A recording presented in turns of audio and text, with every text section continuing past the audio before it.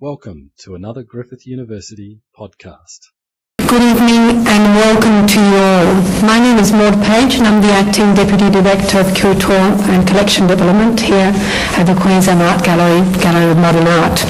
I'd like to firstly pass on my apologies for our Director Chris Sainz, who was unable to come tonight, but if you stick around for the rest of this weekend's program, you will definitely get to meet him. So tonight, it's my particular honour to be standing here with Imelda Miller, who is not only the outstanding Assistant Curator Torres Strait Islander Pacific Indigenous Studies at the Queensland Museum, but also a long-standing colleague and friend. So together we'd like to begin by acknowledging the traditional custodians of the land upon which this event takes place.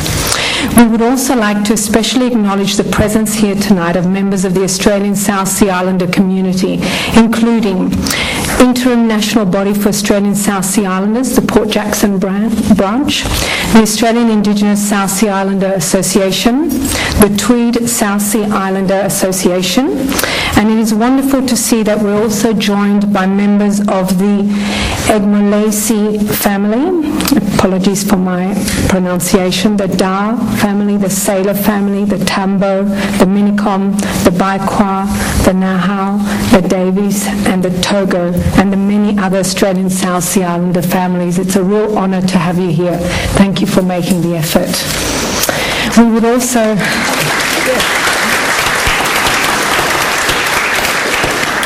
We would also like to acknowledge the presence of Chief Colin Terrare, Mrs. Bonita Marbo, Professor Clive Moore, Mrs. Shireen Malimu, Ms. Janet Prowse, Executive Director and State Archivist, Queensland State Archives, Niles Elvery, Queensland State Archives, and the Chancellor of Griffith University, Ms. Lillian Ford.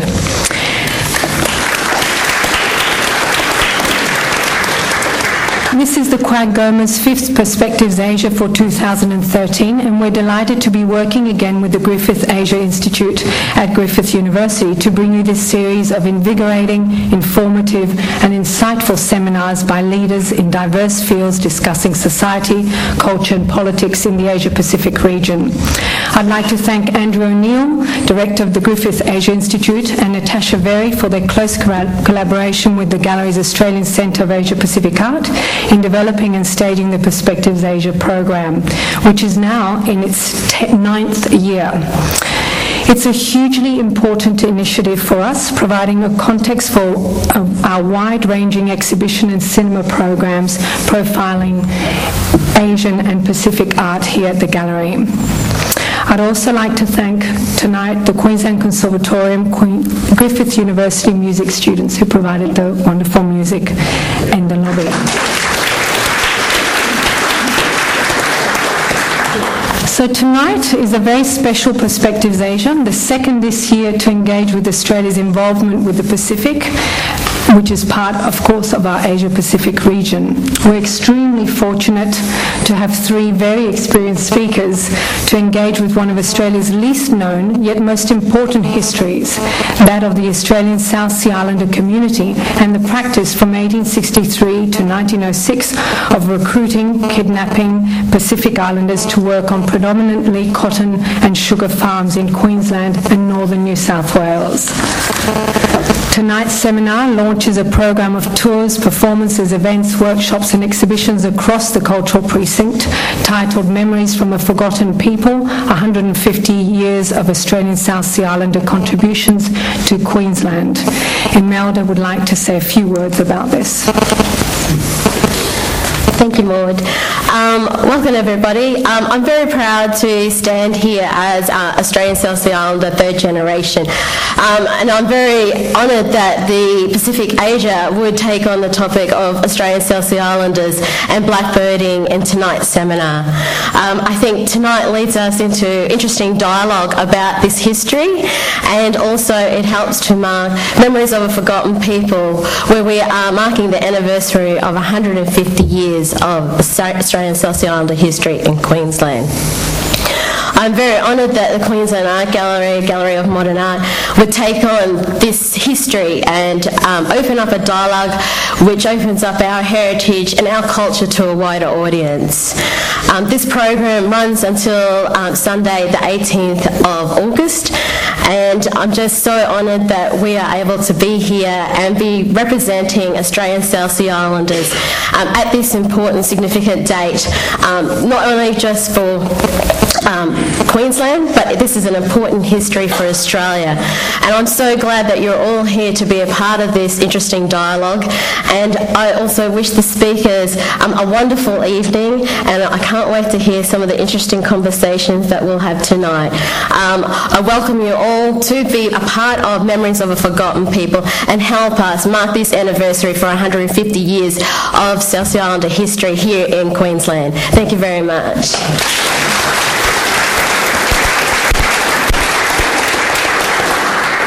So tonight it is with particular pleasure that Imelda and I introduce the Honourable Ralph Regenvanu MP among our panel of speakers. Here at the gallery, we're very fortunate to have worked with Ralph in his previous role as Director of the Vanuatu Cultural Centre, and I would like to take this opportunity to thank him for his continued support of our engagement with the Pacific. The Honourable Regenvanu is now the Member for Port Vila and Minister for Lands, Geology and Mines in the Government of Vanuatu, a leader of the Groundmore Justice Party, Land and Justice Party. Ralph works with descendants of indentured workers in Vanuatu to build links with the Australian South Sea Islander community. Nick McClellan works as a journalist and researcher in the Pacific Islands. He has written widely about development, decolonisation and human rights as a correspondent for Island Business magazine in Fiji, and contributed to Tahiti Pacific magazine, the Contemporary Pacific and other regional media. Our chair tonight is Sean Dorney, Pacific correspondent for the Australian Network. He's one of the ABC's most experienced and respected correspondents. He's an acknowledged authority on Papua New Guinea and the author of 2 books on PNG affairs. Sean returned to Australia in 1999 to take up the job of Pacific correspondent based in Brisbane. Please make them feel welcome.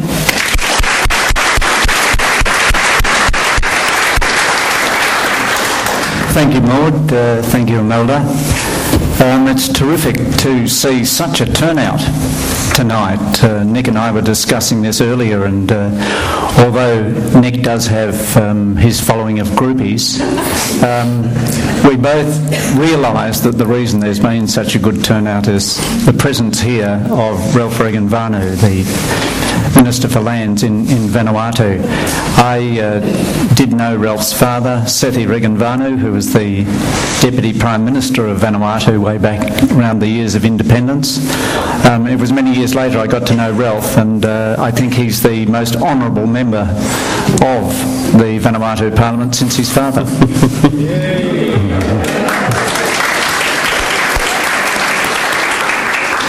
Tonight's not going to be a lot about the history because other events and other displays around this month are covering that in some detail, and tomorrow there's going to be a fairly long symposium that will deal, I think, with a lot of the experiences of the South Sea Islanders who are now here in Papua New Guinea. I think we're going to concentrate a little bit more tonight on more contemporary issues. But I would say that, as some of you may know, my wife is from Manus in Papua New Guinea. I was born in Townsville, a city named after Robert Towns, who was heavily involved in this blackbirding traffic. And since Pauline is from Papua New Guinea, I'm indebted to Clive Moore for some of this detail, but I know there wasn't total kidnapping going on, but I'll just read from this. The most notorious cases of kidnapping come from the islands off East New Guinea in the 1880s. On one voyage, the Hopeful crew had kidnapped a mission teacher and shot 2 islanders. On the second voyage, the Hopeful kidnapped a number of islanders by dragging them into boats. The Royal Commission into the New Guinea phase of the labour trade observed that the cruise of the Hopeful is one long record of deceit, cruel treachery, deliberate kidnapping and cold-blooded murder. The number of human beings whose lives were sacrificed during the recruiting can never be accurately known." End of quote. The case was tried in late 1884. Members of the crew were charged with murder and kidnapping. All were found guilty, the murderers receiving death sentences and the others given long sentences, the initial years to be spent in chains. But the Queensland public protested. 28,000 people signed a petition for clemency, including 60 members of the Queensland Parliament. The death sentences were commuted and all were discreetly released within 5 years. It's not a terribly proud history for Queensland. But as I said, we're not talking too much about the history tonight. I'll start by asking Nick to talk for a few minutes from his perspective of what goes on, and then we'll ask Ralph to address us as well. Nick. Thanks, Sean, and thank you very much for the university, for the gallery, and everyone for the invitation to be with you tonight. Thinking about this important anniversary, it's a significant time. The context in 1863, the middle of the American Civil War, where the Confederacy could no longer export cotton and sugar to the UK, and so men of capital, men of means in Australia saw the opportunity to expand new industries. And what that meant for not only Australia but for the region was a central part of this. And at the time, labour mobility and indeed the growth of contract labour, indentured labour and indeed slavery was part of the era. In 1862, slavers from Peru came and devastated many islands in the Central Pacific, Kiribati, Tuvalu and others, taking people to work in the mines in Peru. So what happened in Queensland was part of a broader pattern around the Pacific region.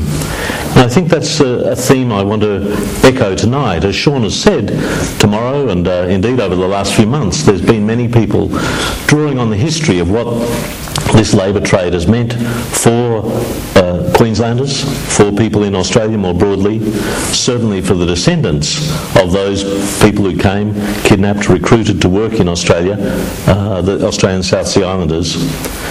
But for me, it's about looking broadly, looking at us in relationship to the region.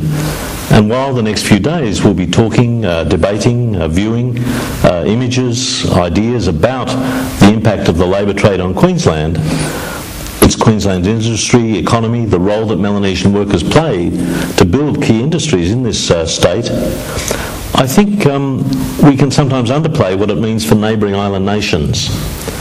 And one of the things I'd like to flag tonight in the short time just to launch off is to think about what impact did the loss of thousands of young men, mainly men, a few women, have on the village economy of neighbouring countries, neighbouring islands.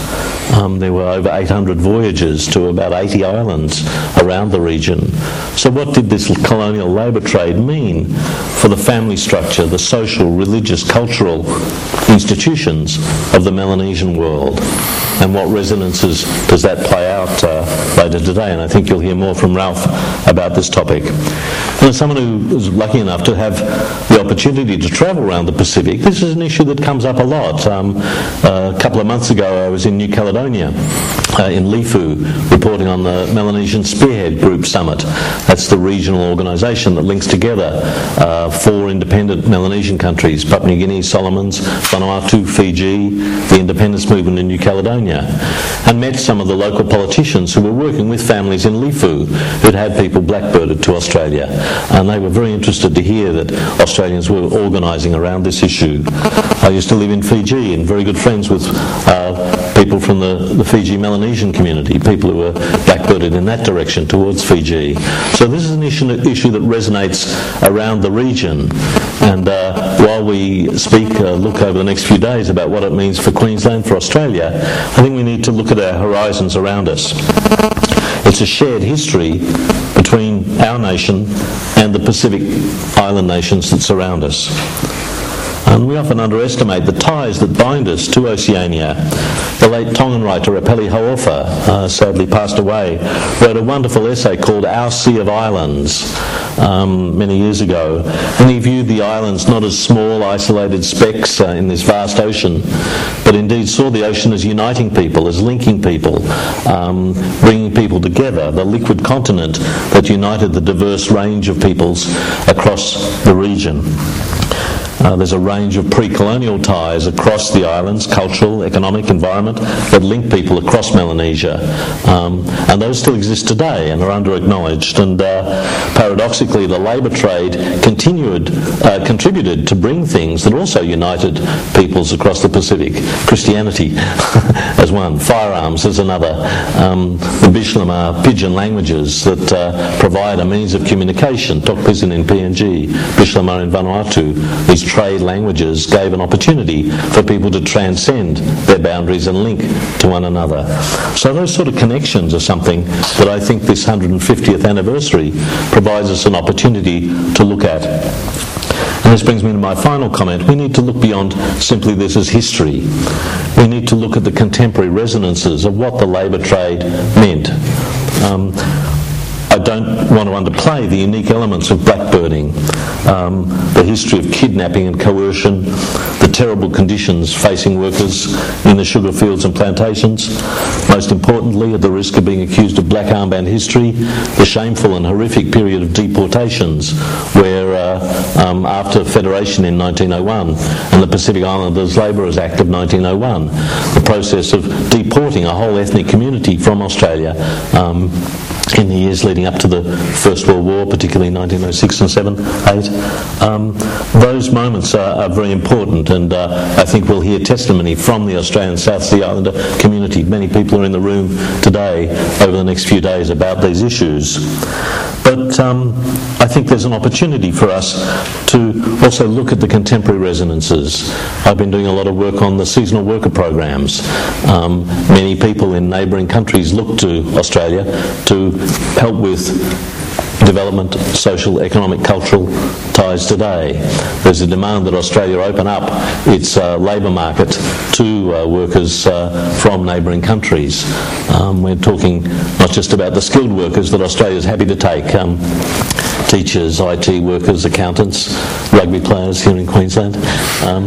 We're talking about people whose skill is farming and fishing, people who want the opportunity to earn the money to improve their life. So I think there are resonances today about our relations with the region.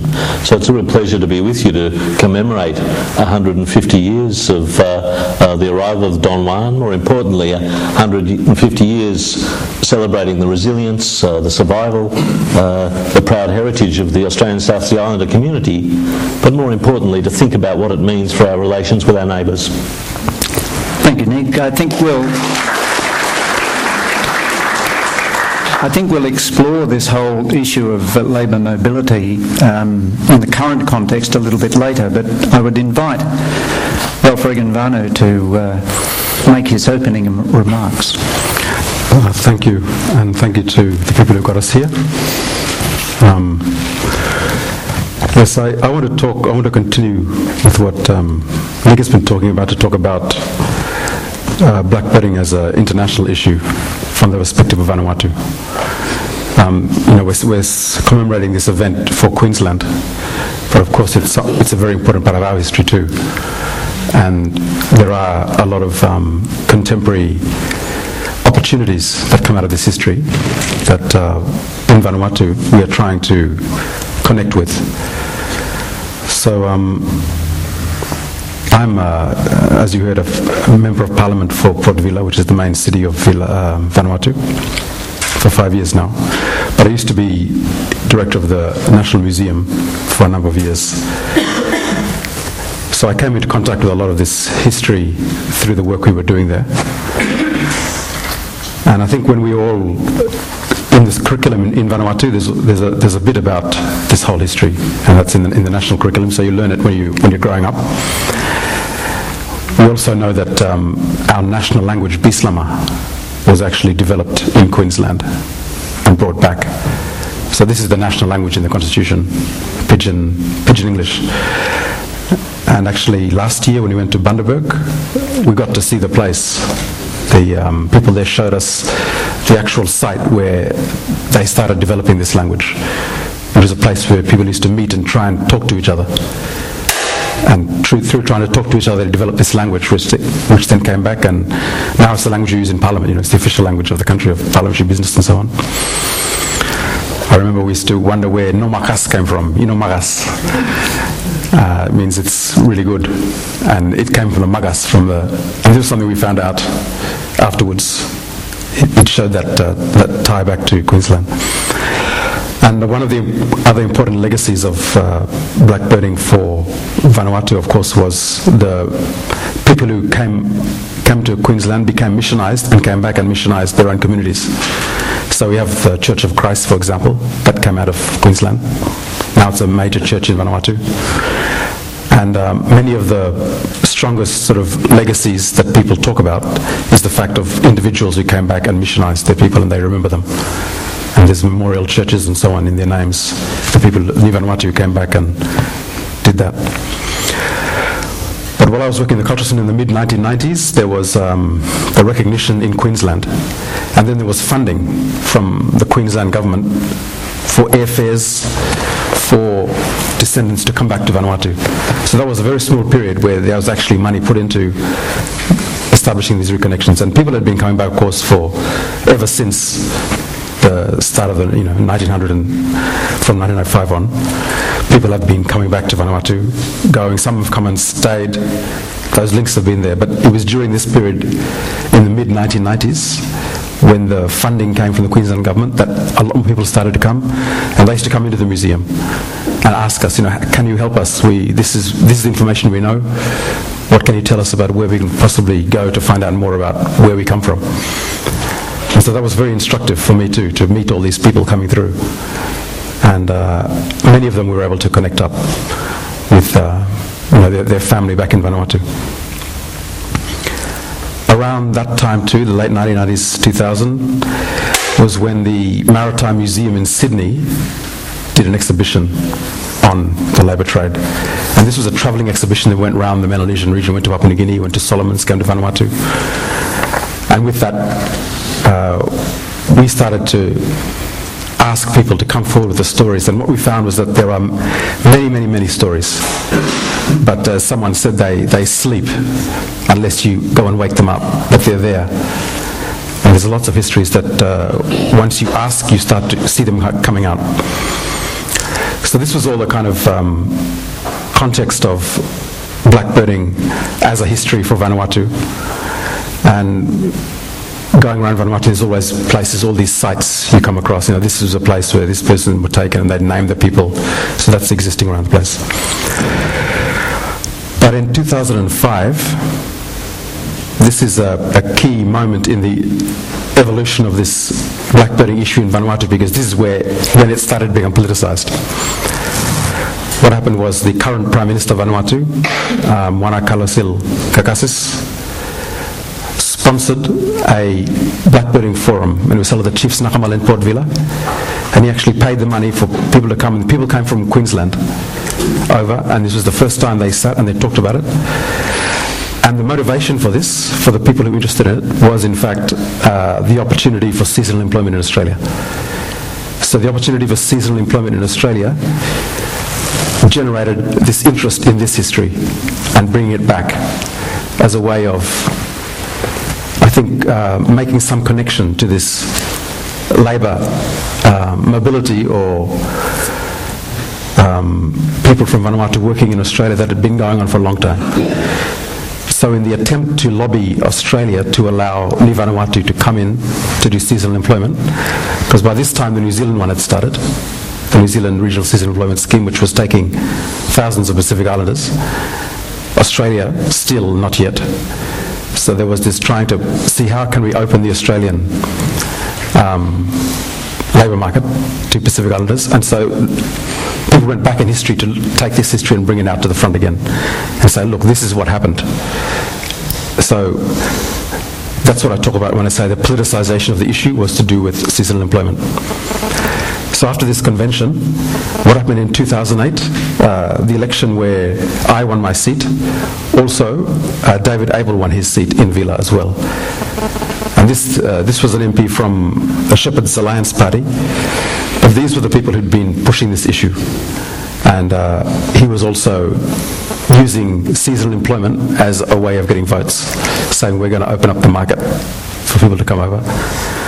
So he got elected. His group is the one behind Australia Vanuatu Connections, which has been making connections with people here in Caboolture, mainly, and further up the north coast. We formed, when I got into Parliament and he got into Parliament, we formed a bloc with the current Prime Minister. And this was one of the issues we were talking about as well, the link with blackbirding and seasonal employment. The connection with a lot of people here, the Port Jackson people,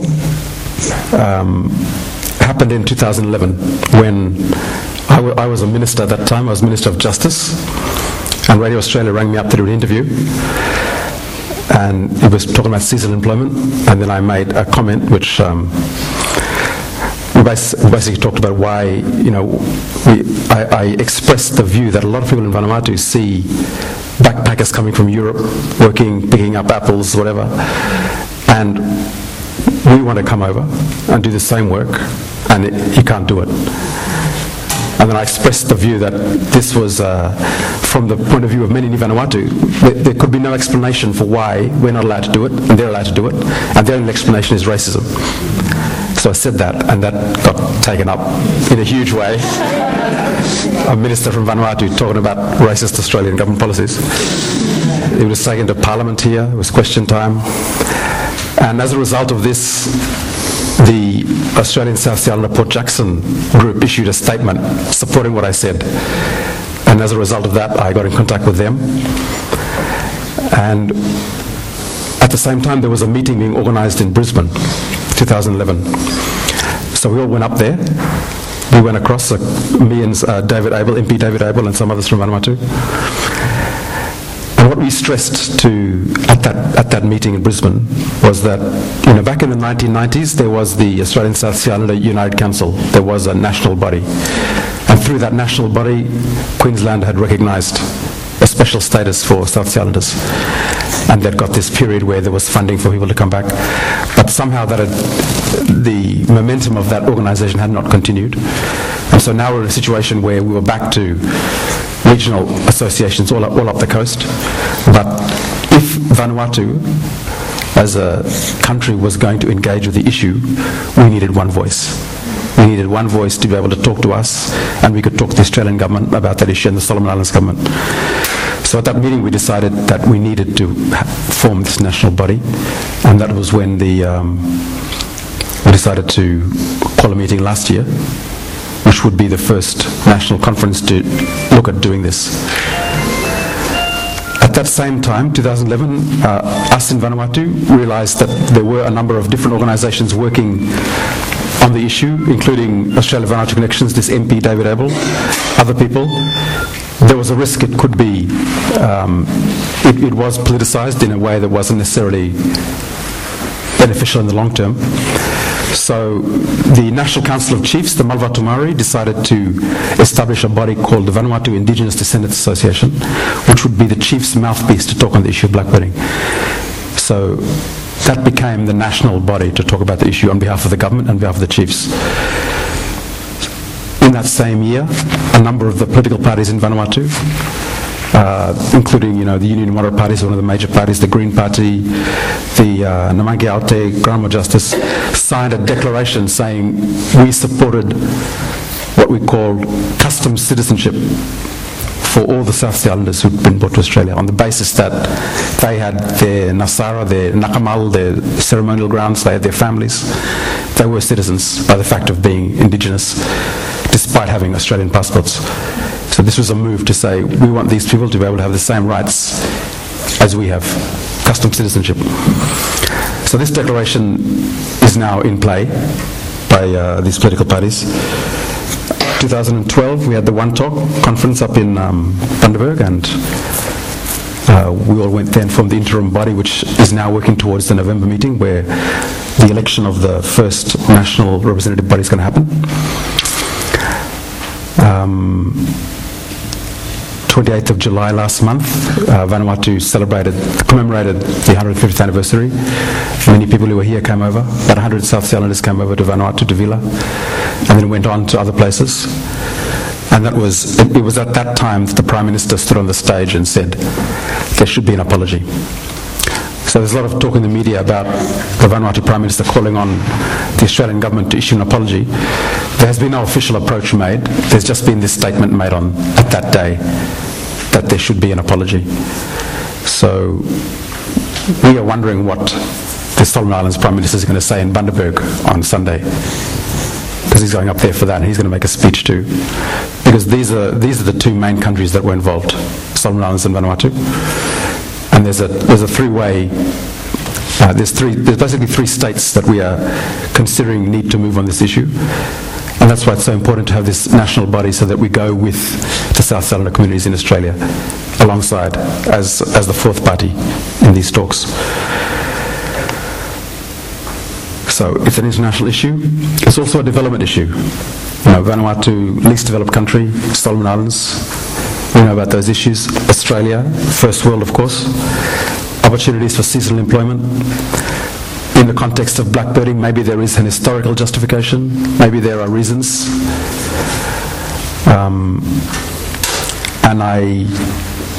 Last week in Vanuatu, the PACER Plus, Pacific Closer Economic Relations talks. This is the new trade agreement that Australia and New Zealand want all the Pacific Island countries to join. A big sort of free market, or whatever you call it, for the Pacific Islands. So for the Pacific Islands, we have pretty much everything to lose, very little to gain from this close economic relations, because all the manufacturing comes out of New Zealand and Australia. And so right now, the big issue in PACER is, if you want the Pacific Island countries to join, you have to open the labour market. And that was said last week as well. They said that's where we have to go now before we can move any further on this. A lot of resistance from Australia to that. And I just want to close with a quote that Professor Stuart Firth made at the inaugural State of the Pacific Conference at the ANU 2 months ago. So he's one of the foremost Pacific Island scholars. He made a talk, and AusAid was there and government people, and he closed by saying that the best single thing Australia could do for the Pacific is open up its labour market. So here we are in 2013 talking about this, and we're celebrating 150 years since the first people were taken to come and work. So it seems like we are back with another opportunity, and we'd like to see it as that, this 150th anniversary, as an opportunity to move this issue forward. And we're very happy that this 150th anniversary has allowed for relations to be built again.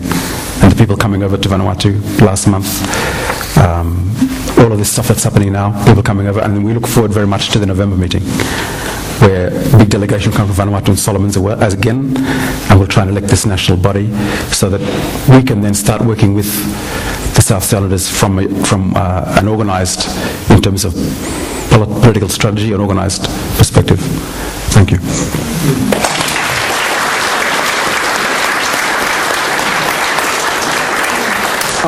On one of my trips to Vanuatu, after having spoken to Ralph about this issue of all the imports that come in and so little is exported out, he told me about all the containers that just line the street away from the Port Vila port. So I went and filmed this endless series of empty containers that had brought stuff in but had nothing to take back to Australia.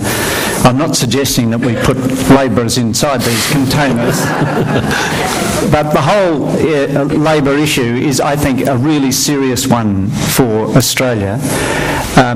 It is a question out there in Melanesia as to, exactly as Ralph said, why are all these European backpackers allowed to get all these jobs when Melanesians find it so almost impossible to get into Australia?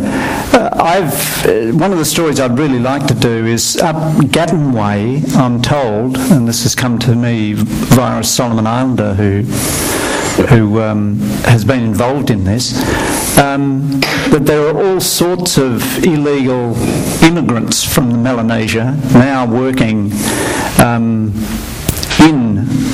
agricultural areas in the Gatton area being paid very, very poorly, but one of them being a former high school headmaster in Solomons, who gets more, even though it's not proper pay, gets more there than he does as a high school headmaster back in the Solomons. So I think this whole labour issue is an extremely important one. Nick, would you have anything further to add? Yeah, I think it's part of our history, part of our contemporary life, that people are on the move.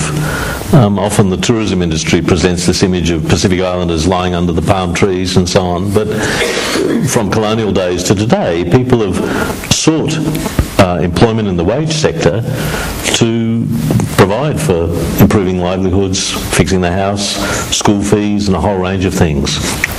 And there's great movements around the contemporary Pacific, people moving from rural areas to the urban centres or to enclave developments around mine sites, around plantations, around tax-free zones and so on.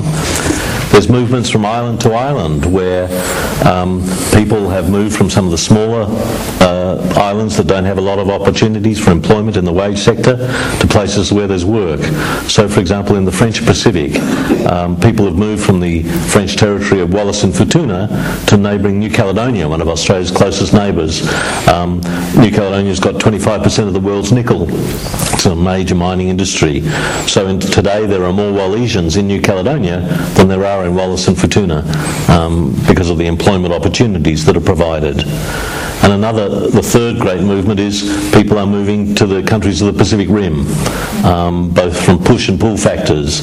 So people are seeking employment, and so often along colonial lines, people from the northern Micronesian islands move to Hawaii and Guam. People from Polynesia, Tonga, Samoa, Cook Islands head for New Zealand. Fijians have gone to countries all around the Pacific Rim, Australia, New Zealand, Canada, and so on. So this is a key feature of life, that people are seeking education, employment, enjoyment through labour mobility, and that's where, as Ralph said, they're knocking on the door of Australia, not just for skilled workers to have opportunities for migration, but also for people who want temporary work opportunities, the chance to earn enough money to send back remittances, maybe to set up a small business, to provide the school fees that are needed nowadays for education and opportunities. And you find Pacific workers all over the world. I interviewed some Tuvaluan seafarers who'd been captured by Somali pirates off the coast of Africa.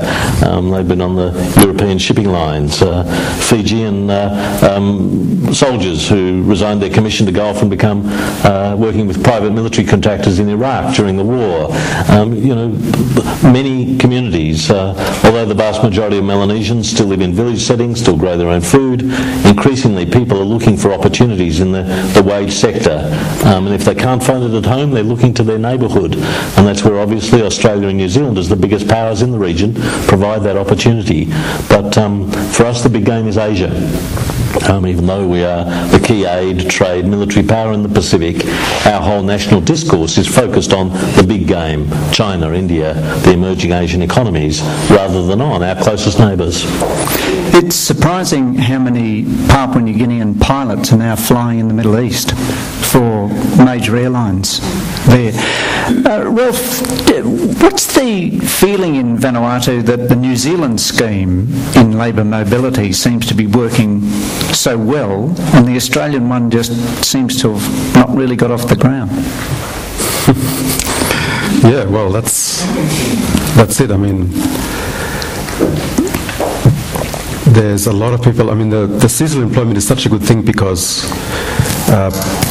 it doesn't take you out of that traditional economy if you don't want to get out of it. You can go for 6 months, get all the money you need for the next couple of years, come back, and it doesn't. It's unlike going and working in construction in Villa where you get paid nothing and you're a wage slave all year. You can go and get the same amount of money that you get one year in a few months and come back, and so it's a very good opportunity for people in the village to make the money they need. So on that basis, we see that Australia's always been the more dominant trade and economic partner than New Zealand for Vanuatu. Yet New Zealand seems to be opening up, taking in thousands of new Vanuatu. And in Australia, I think we haven't got to 100 yet. I got the figures. Oh, yeah. I rang up the Department of Employment and I said how many people have come in the last year, the seasonal worker program. The full scheme was established on the 1st of July last year, and there's been 1,473 people from around the Pacific come in the first year of Australia's seasonal worker program, the full program. 176 from Vanuatu, 42 from the Solomons, 28 from Papua New Guinea, and 10 from Nauru. Now, if you think of how many people we're sending to PNG and Nauru at the moment, and yet New Zealand has a cap of 8,000 people a year for their recognised seasonal employer scheme. So I think the New Zealanders look more to the Pacific for the obvious historic reasons. The Maori population have deep connections to the rest of Polynesia. There's a very strong presence of Tongans, Samoans, Niueans, Cook Islanders in New Zealand. So I think they look a bit more to the region than we do. But we're here this week to commemorate the connections that Australia does have with the island going back to colonial days. And I think sometimes that's not part of our national discourse, certainly not part of the election campaign that we're in the middle of at the moment. Ralph, you were talking earlier about the need for, I think, cohesion in the groups here amongst the South Sea Island community. Could you elaborate on that? Yes, I mean, there are issues we want to talk about, like the issue of Vanuatu, like PNG has, a single passport. You can't have dual citizenship. We are talking now of dual citizenship, but because it's such a contentious issue, we are wanting to do it first for people with Vanuatu blood. So it means all the Australian South Sea Islanders who have Australian passports can also get, and this is this custom citizenship we were talking about. So for that, we want to talk about that with Australia and with the South Sea Islander community.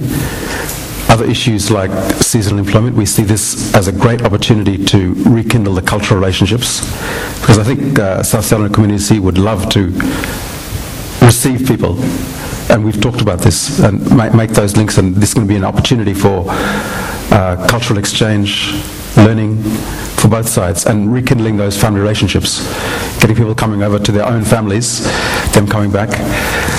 If Vanuatu was to provide passports, citizenship, to make that easier for those connections to happen. And for all those issues, the Vanuatu government is taking, I'm a minister, right? So we're talking about at that level. Australia, we'll be able to talk about at that level, but we need, the South Sea Islanders obviously need to say what, they need to be a partner in that conversation. And they can't be if there's, who do we talk to? The Bundaberg mob or the Mackay mob? Or we need one body to talk to make it strategic to move forward. So we're very much hoping that this can happen in November. I think we've got about 10, 12, 15 minutes left. Could I throw it open to anyone who would like to ask a question?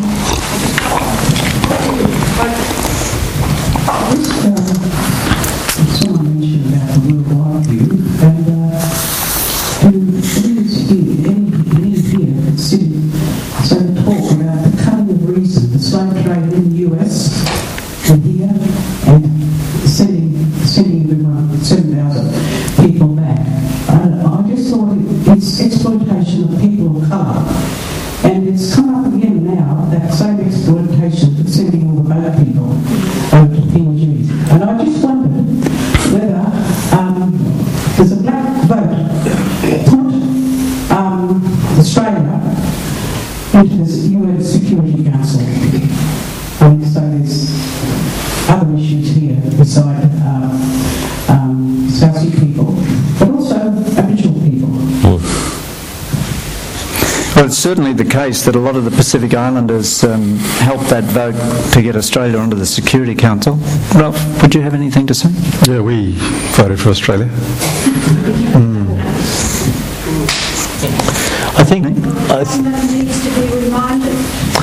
I think people underestimate how much Pacific Islanders know about Australia and how relatively little we know about the contemporary Pacific.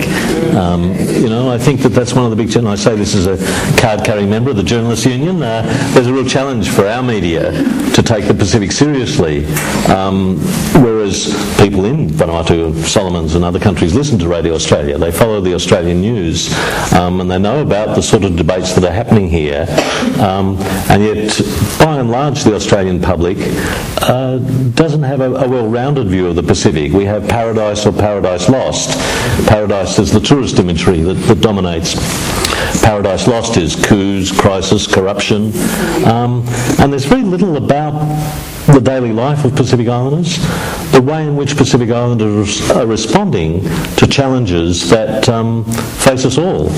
I mean, global warming is the ultimate global challenge, and Australians are affected, Queenslanders are affected just as much as people in the Pacific. So it's often about how we in the region respond together to these global challenges, and I sometimes think that we miss that. So I'm struck with your point about the Stolen Generations apology in 2008 resonated right around the region, the apology to Aboriginal Torres Strait Islander people. Many friends I talked to in the Pacific saw it as a very important moment, and often Australians forget we were a colonial power in the Pacific, in Papua New Guinea, the administering power in Nauru. And so the way in which white Australia treated Aboriginal Australia resonates very strongly with our neighbours.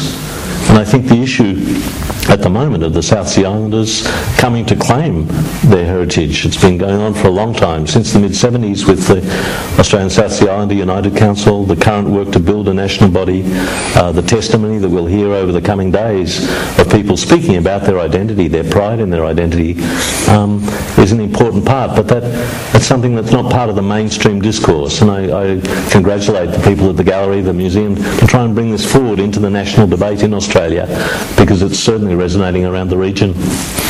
One of the things that disturbs me a little is that my job is to try and cover the Pacific Islands, but about 90 to 95% of what I do never gets seen by anyone in Australia. It just goes out on our international services, Australia Network and Radio Australia. Could I throw it open to anyone else who might like to ask a question? Who owns the beef industry in Vanuatu? It's mostly large ranches owned by, there's some local families and some French, but the abattoirs are a locally owned company. Thank you, because there's preferential treatment of Vanuatu beef into Australia. Right. It's terrific beef. Thank you. I think it was Sean who mentioned earlier into the discussion about thinking about that historical connection with the contemporary Thailand, particularly the loss of those people from the families and from the communities. And I'm really thinking here of more the outer islands, the majority of the population in Vanuatu, for example, lives in the outer islands. I wonder if you could make some connections for us about what the kind of social implications could be. Well, I understand that people will leave for periods of 6 months, but I think there's still probably some social implications for lots of those people in the communities and the kinds of things that are being introduced as they come back in. So I'm wondering if you could perhaps comment on that. That's you're talking about today. I think that's talking about the seasonal labour people on 6-month contracts. Temporary is the seasonal labour. Yeah, I mean, we always hear about the issues. I think there's a general feeling that the benefits of the seasonal employment scheme in New Zealand, at least, outweigh these costs that we're seeing, relationships and stuff. And it's seen as in terms of if you want to make money, it's a more benign option than having to go to Vila and work, which you work, for much, much less, the same kind of work. So if you're going to engage in the wage economy, it's one way that you can do it. and maximise the time you're away. And you also have to remember that, especially younger men moving out of the community to go somewhere else is something that's been going on for a long time. I mean, traditionally. As I understand it, the Vanuatu scheme is very, very well regulated, and they actually approach the chiefs to decide who should go and who shouldn't go, and that they try and make sure that the people who are sent, that there's not going to be any trouble. Is that a correct interpretation? Most of them. Some are not, some are more, but they're finding out, they're trying to move them more towards communities going with their leaders and an existing community in Vanuatu going, rather than taking people from all over the place and putting them together, because that's when you get more problems. And that's certainly what happened 150 years ago. They picked up from everywhere, and one of the issues too about Bislima and PNG pigeon is that they are much more similar than Solomon Islands pigeon, because I think after everyone went back home, the British tried to dampen it down in the Solomons, so Solomon Islands pigeon is much more anglicised than either Bislima or PNG pigeon. I think it's a good point, though, that a lot of the World Bank reports about labour mobility focus on the economics, and they're pretty clear that the remittance flows are very positive, and they're growing around the world. Remittances are 3 times the amount of overseas aid that's provided from OECD countries to the developing world, and that rate's growing. But there are social impacts too, there are cultural impacts. There's issues about HIV, there's issues, what I call the 3 M's, mobile men with money. What does it mean where people are getting cash, and what are they spending it on? How's that done? And I think there are some very positive examples where communities have been tithing people so that money might go into a microcredit scheme that could benefit the community when they come back. So it's not an individual thing, but it's through families or through communities that this is being done. But it poses real questions of regulation. Dare I say, we're back to the 1880s and the Polynesian Labourers Act, the Pacific Island Labourers Act.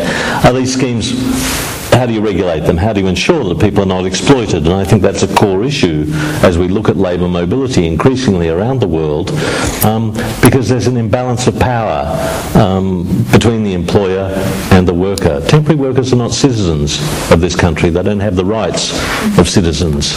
And for Aboriginal people, for others, that should resonate. The rights of people as citizens to determine the conditions under which they work, to have a say in which party will govern us, is a pretty important element. So while there's this demand for opening up the labour market economy, I think it's also a challenge for us as Australians to think about the conditions that people are placed in.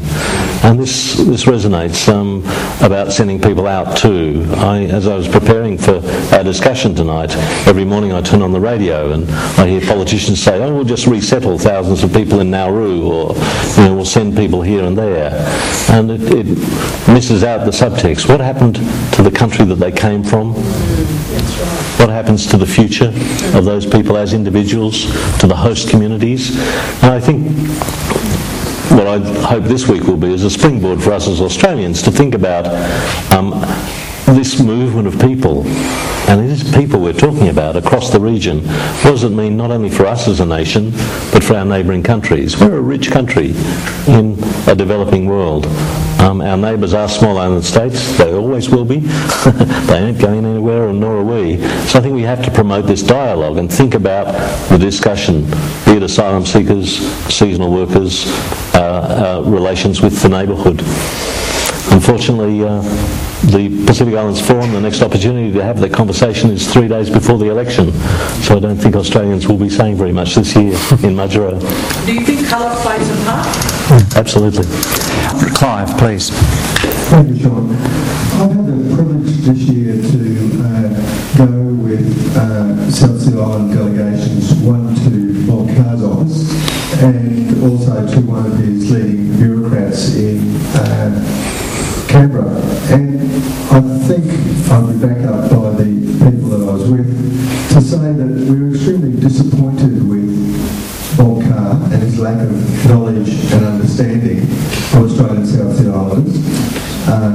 He'd never heard of deportation, which rather shocked me, and he issued them out of his office within 15 minutes. Rather embarrassed, I think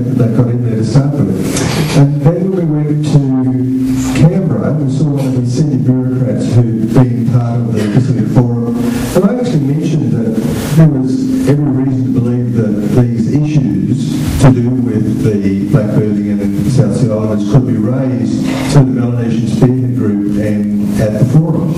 And he really just put us down and said, listen people, I used to work for the forum, that'll never happen, it's never been raised and it never will be raised. And it was a very condescending conversation, I think. And my reading of that is that we have a foreign minister who I thought was much better versed in the region, and he really was showing his ignorance. And we have a bureaucracy that was extremely arrogant. And overall, my conclusion was that the present government, and I'm not saying to be any better with the change of government, showed itself to be ignorant, fairly uncaring, and very domineering, really, of its relationship with its Pacific neighbours. Sounds like 150 years ago, unfortunately. Look, I'm afraid that we're going to have to... We could talk all night, but there is another function that's about to happen. So thank you all very much for coming, and I think it's been pretty valuable, so could you please thank... For more Griffith University podcasts, go to www.griffith.edu.au/podcasts.